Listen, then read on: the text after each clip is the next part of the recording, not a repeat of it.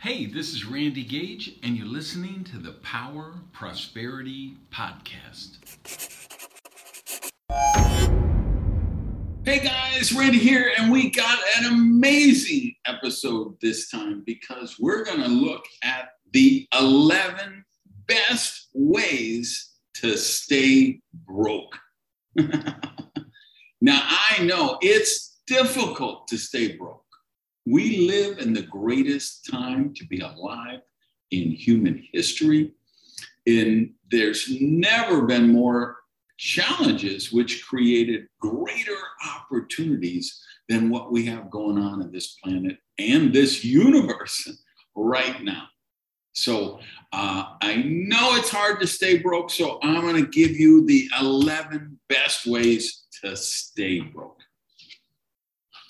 All right, before you at me or cancel me, obviously I'm being a little cheeky here, and I'm going to give you the 11 ways that keep people broke because I really don't want you to stay broke. I want you to live a life of health, happiness, and abundant prosperity. So these are the ways I have these 11 items are the way that I see most of the people that I work with come to my seminars or I interact with in other ways. These are the tripwires that cause them to not achieve the kind of prosperity that I believe is your birthright. So let's look at it. Number one, get hooked on easy credit. Credit and debt, let's just talk about debt in general. Debt is a prison that I want you to leave as quickly as possible. Now, real estate people and other entrepreneurs are going to say, wait a minute, I use credit in a very positive way. I'm all for that. Here's my delineation. Don't use credit for instant gratification because you want to buy HD TV on Black Friday or a new furniture or dinette set. Use credit when you can use it to apply leverage to create greater wealth. Number two, try to scrimp your way to rich. People who fall prey to this, they are bargaining with everyone. They refuse to pay a fair price. Everything is a win-lose dynamic for them. So everything they're buying, they're trying to win the negotiation and get it for the lowest possible price. And that's not prosperous. And you won't scrimp your way to becoming wealthy. You become wealthy by solving problems, adding value, and envisioning new possibilities. Number three, way to stay broke, find villains to blame for your lack of success. The president, the prime minister, your ex-wife, the dot-com meltdown, the real estate shakeout, the recession, all of those scenarios, what they have in common is individuals refusing to take personal responsibility for their actions, that they play a major role in these things that happen in their lives. Number four, believe that you are entitled to wealth and success. Here's what I tell you. I really do believe prosperity is your birthright, but only if you're willing to do the work. Number five, sacrifice your health, relationships, or principles for money. What I tell you here is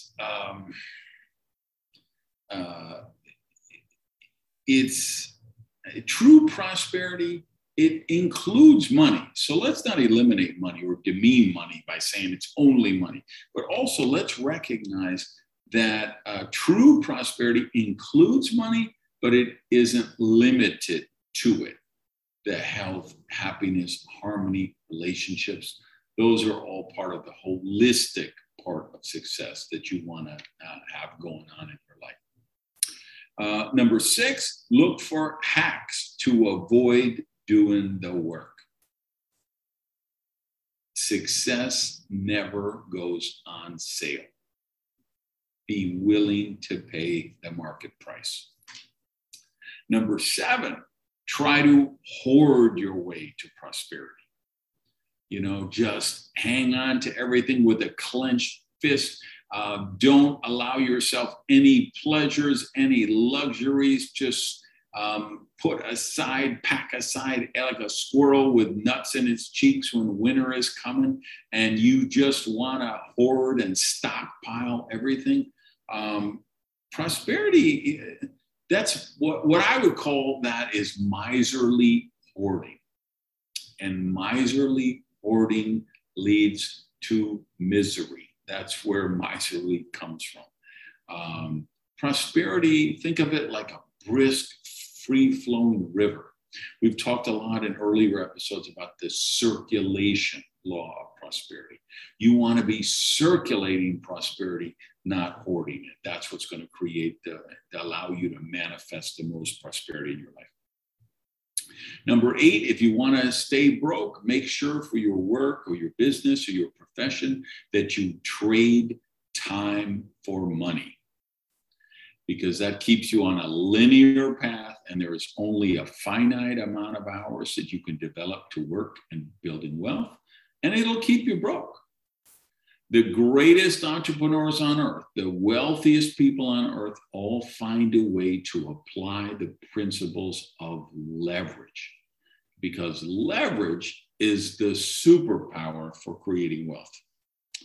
All right, where are we at? Number 9, good way to stay broke: worship self-destructive dogma and doctrines. Some of these, you were born a sorry sinner, you're supposed to sacrifice now, and you're only going to get the good stuff in the afterlife. You're not worthy. Unfortunately, while what I believe the true message of most organized religions is very prosperous, I think it's been hijacked by fundamentalists in a lot of the world's major organized religion.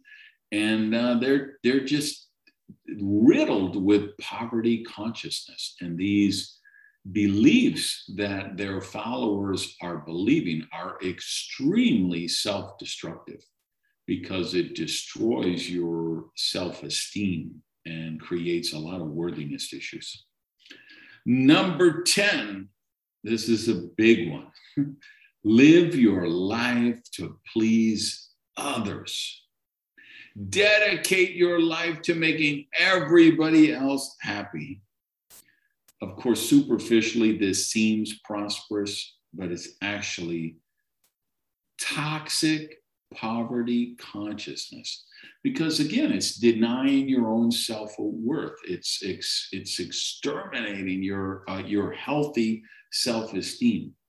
The reason why you hear this expression all the time, charity begins at home, is because if you don't get your basic needs met first, you can't help anyone else.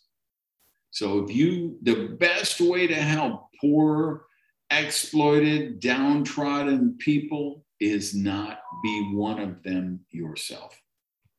And finally, the last one, number 11, believe that being poor makes you noble, virtuous, or spiritual. And this, I got to tell you guys, this is one of the most prevalent and insidious mind viruses on the planet right now. Listen to me carefully. There is nothing inherently honorable about poverty. Poverty causes people to lie, cheat, steal, even kill. There is no inherent nobleness or virtue or anything like that at all. Poverty sucks. And I don't say this to be judgmental. I was born in poverty. I lived the first 30 years of my life in poverty. Charles Fillmore shocked the religious community when he said poverty is a sin. And I still have people who at me and cancel me every time, or try to every time I reaffirm that statement. But what Reverend Fillmore knew was that if you go back to the Bible, which was written in, oh my goodness, it's slipping my mind. What's the language?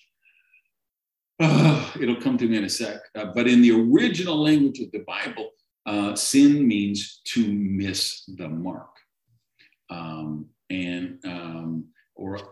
Course in Miracles would define it as a lack of love. And, either definition works for me, because I believe when you're not manifesting a life of prosperity, you're missing the mark that your Creator has for you. And doesn't matter really who you believe your Creator is, whichever religion, if you agnostic, atheist, believe it's nature or the universe. If we just acknowledge that there's a power greater than you and you don't fulfill your potential, that's an insult into the force which created you. So there's nothing inherently good about poverty. Okay, you're meant to live a life of health and happiness and abundance. And anytime you're not, that's a crime against nature. So I tell you that there is no sin to be born in poverty. I was born in poverty too. The sin is to remain in poverty, because then you're not really coming into the highest possible version of yourself. All right, thanks for watching. Thanks for listening. Please like, comment, share, post a review on Apple or Spotify. And I will talk to you guys next episode. Until then, peace. Love you guys. Hey, thanks for listening to the Power Prosperity Podcast. Do me a favor and practice the circulation law of prosperity and tell people about Prosperity TV. So if you would, just put something up on your Tumblr, your Twitter, your Facebook, your YouTube. Let people know what you think of the Power Prosperity Podcast.